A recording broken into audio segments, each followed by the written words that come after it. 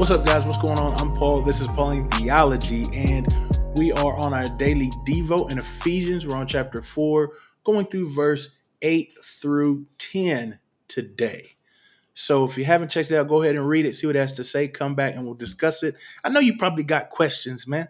I know you probably got wonders about what this scripture is talking about, because he does go on to a little tangent, quoting scripture and then explaining or expositing what the scripture means. So I'm going to go through, kind of try and clear it up a little bit so we can understand what's behind it and learn a little bit more, man. This is very fascinating, this stuff right here, man, to me, because it's what I guess critics or scholars or seminarians or whatever you call it, they say it is the New Testament use of the Old Testament. We've got a quotation from Scripture, and so we're going to try and understand and ascertain its meaning, man. So go ahead and check that out if you haven't read it, but if you have, man, let's go ahead and see what it got to say, right? Let's go see what it got to say. The first thing is, what is it actually even saying? So Paul says this. He quotes scripture. He says, "For the one who ascended on high, he took captives, and he gave gifts to men." So that's the scripture Paul's quoting. The scripture that Paul's quoting is actually from Psalm 63, I believe. 68, I'm sorry. Psalm 68, verse 18 is that specific verse. But Paul, when he is quoting this verse, is actually not just this verse quoting. He's saying this as in reference to actually the whole psalm. We've got verses and chapters and stuff like that that help us to know where the Psalms are at. But that is not how it was back in the day. They didn't say at the church, at the synagogue, and the pastor come up and he's like, "Go ahead and turn your scrolls to Ephesians chapter 4." Verses, actually, it would be more Old Testament. We would say, "Change your Bibles to Psalms chapter 68, verse 13, and I will tell you what this means." Now, that wasn't how it went. It was either open the scroll and then he would quote part of what the scripture was. That's how they would understand what they knew about the rest of the scripture, that this was this particular psalm that they were talking about, because that was a line from the psalm. But in saying that, Paul did specifically mention this because this is what he wanted to exposit. But he had the whole psalm in his mind as he discussed this. And so the whole psalm, Psalm 68, and the people who were listening would probably understand this because they have accepted or assimilated the Old Testament scriptures as their own as they begin to live lives that they have been called to, as Paul has asked them to. But in this psalm, it talks about the power of God to destroy his enemies, the power of God to crush his enemies up under his feet. That's what this psalm is about. That's what Psalm 68 is about. And so, what is one of the major themes that we're reading through as we're going through this is that, man, they were having problems with these principalities, these princes of the air, these evil in these high places. And so what Paul, in quoting this psalm, first wants them to recognize in their mind is that their God, the God of all things, the one who created heaven and earth, the Father of all peoples, he has defeated Satan. He has destroyed hell. He has undone the things that Satan and we have done to corrupt and ruin the world. He has done this. That's what the main psalm is about. And now he's going to explain what the particular verse that he's going over is talking about. He says, "But what is it to ascend, if not that he descended to the lower parts of the earth?" It says, "The one who descends, he himself is also the one who ascends above all heaven, so that he might fill all." And so he's saying, like, what does it mean that he ascended? What's the point of that? It's like, well, the reason that he ascended was because he first descended. And so this is kind of a question that a lot of people have towards the understanding of what he means when he means descend. There's two major ones. There's three major ones, but the third one I'm not so on because of the fact that there's an order to this ascension and descension. It is the descending was first, and then the ascending. Because it says, what does it mean that he ascended? Well, first he must have descended, and then he ascended.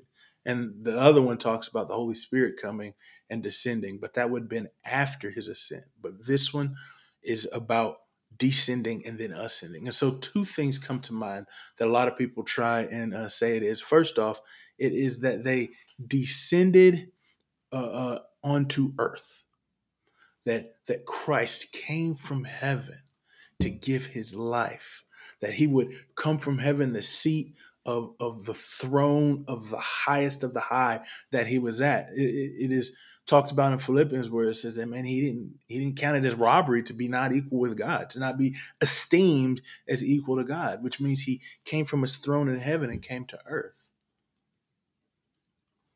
And so when it means to be descending to earth, is that he is living with us, indwelt in flesh.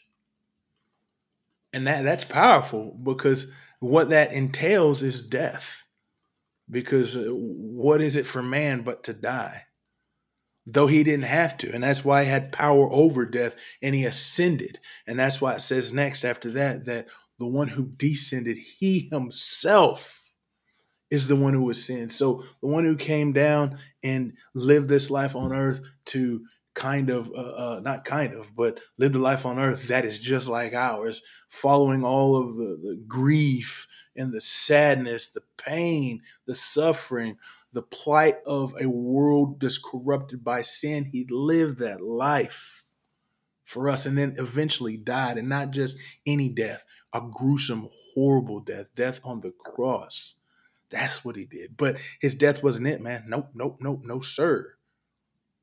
His death brought forth a resurrection, a defeat of Satan, and life eternal for those who believe.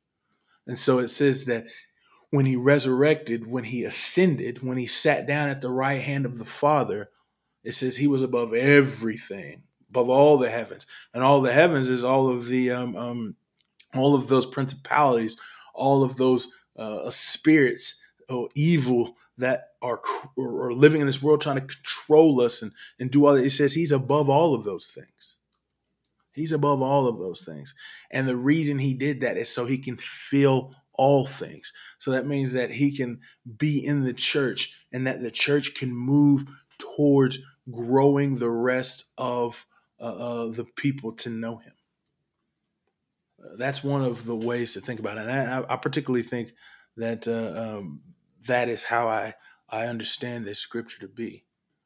But the other way is that when he descended to the lower parts of the earth, they say, well, what's lower mean? Why does it say that? Well, it's because it's not just coming to earth, but it's that in his death, he went down into those nether regions, to hell, into those places, so that he might preach, or not really preach, but really proclaim that victory has been won. And the reason people say this is because it kind of mirrors or parallels a scripture that's in Second Peter, as well as in I'm sorry, First Peter. No, it's in Second Peter, and where it's in Second Peter and also in Jude, where it talks about him going down into the depths of the earth and the chains and Noah and stuff like that, about those who are angels that have suffered in those times. And so what he is saying is that he is going down there and preaching to these people that victory has been won.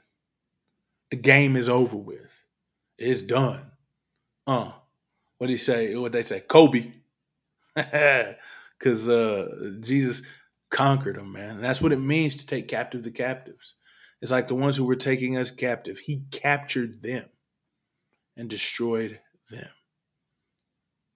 And then the end result is the same, that the church, or that Christ is risen from that death, seated at the right hand of the Father, and then has, so that he might fill all things, so that he might reconcile all things, so that he might make all things good.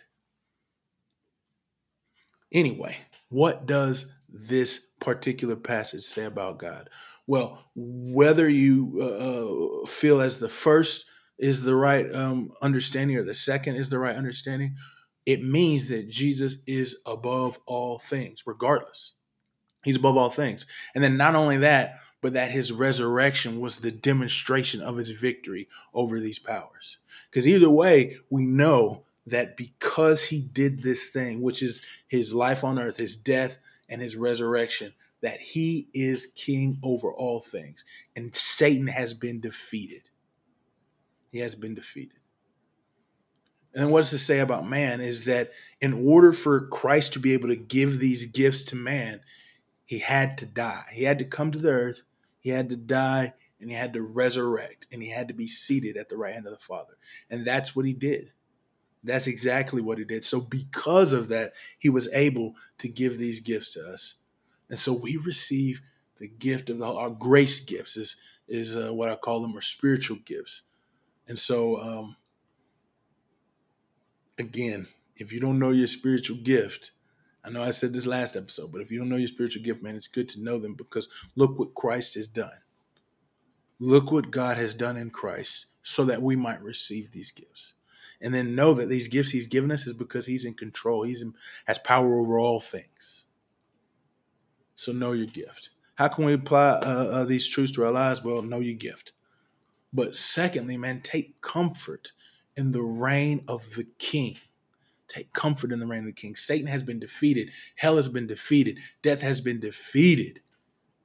So let's trust in that. Trust in Jesus, because that's what it's all about. I know sometimes it may not feel like we have won, but a good example is in World War II when the concentration camps were being released. The war was won, but some of the camps, it took a little bit more time to liberate. The effects of the war hadn't caught up to them, though the war had been over, effectively done. Little skirmishes going around, but the war was done. The victory was complete. And that is the way it is now. The war is done, the victory is complete, and we're on the last leg. Thanks you guys for listening, and I will see you in the next episode.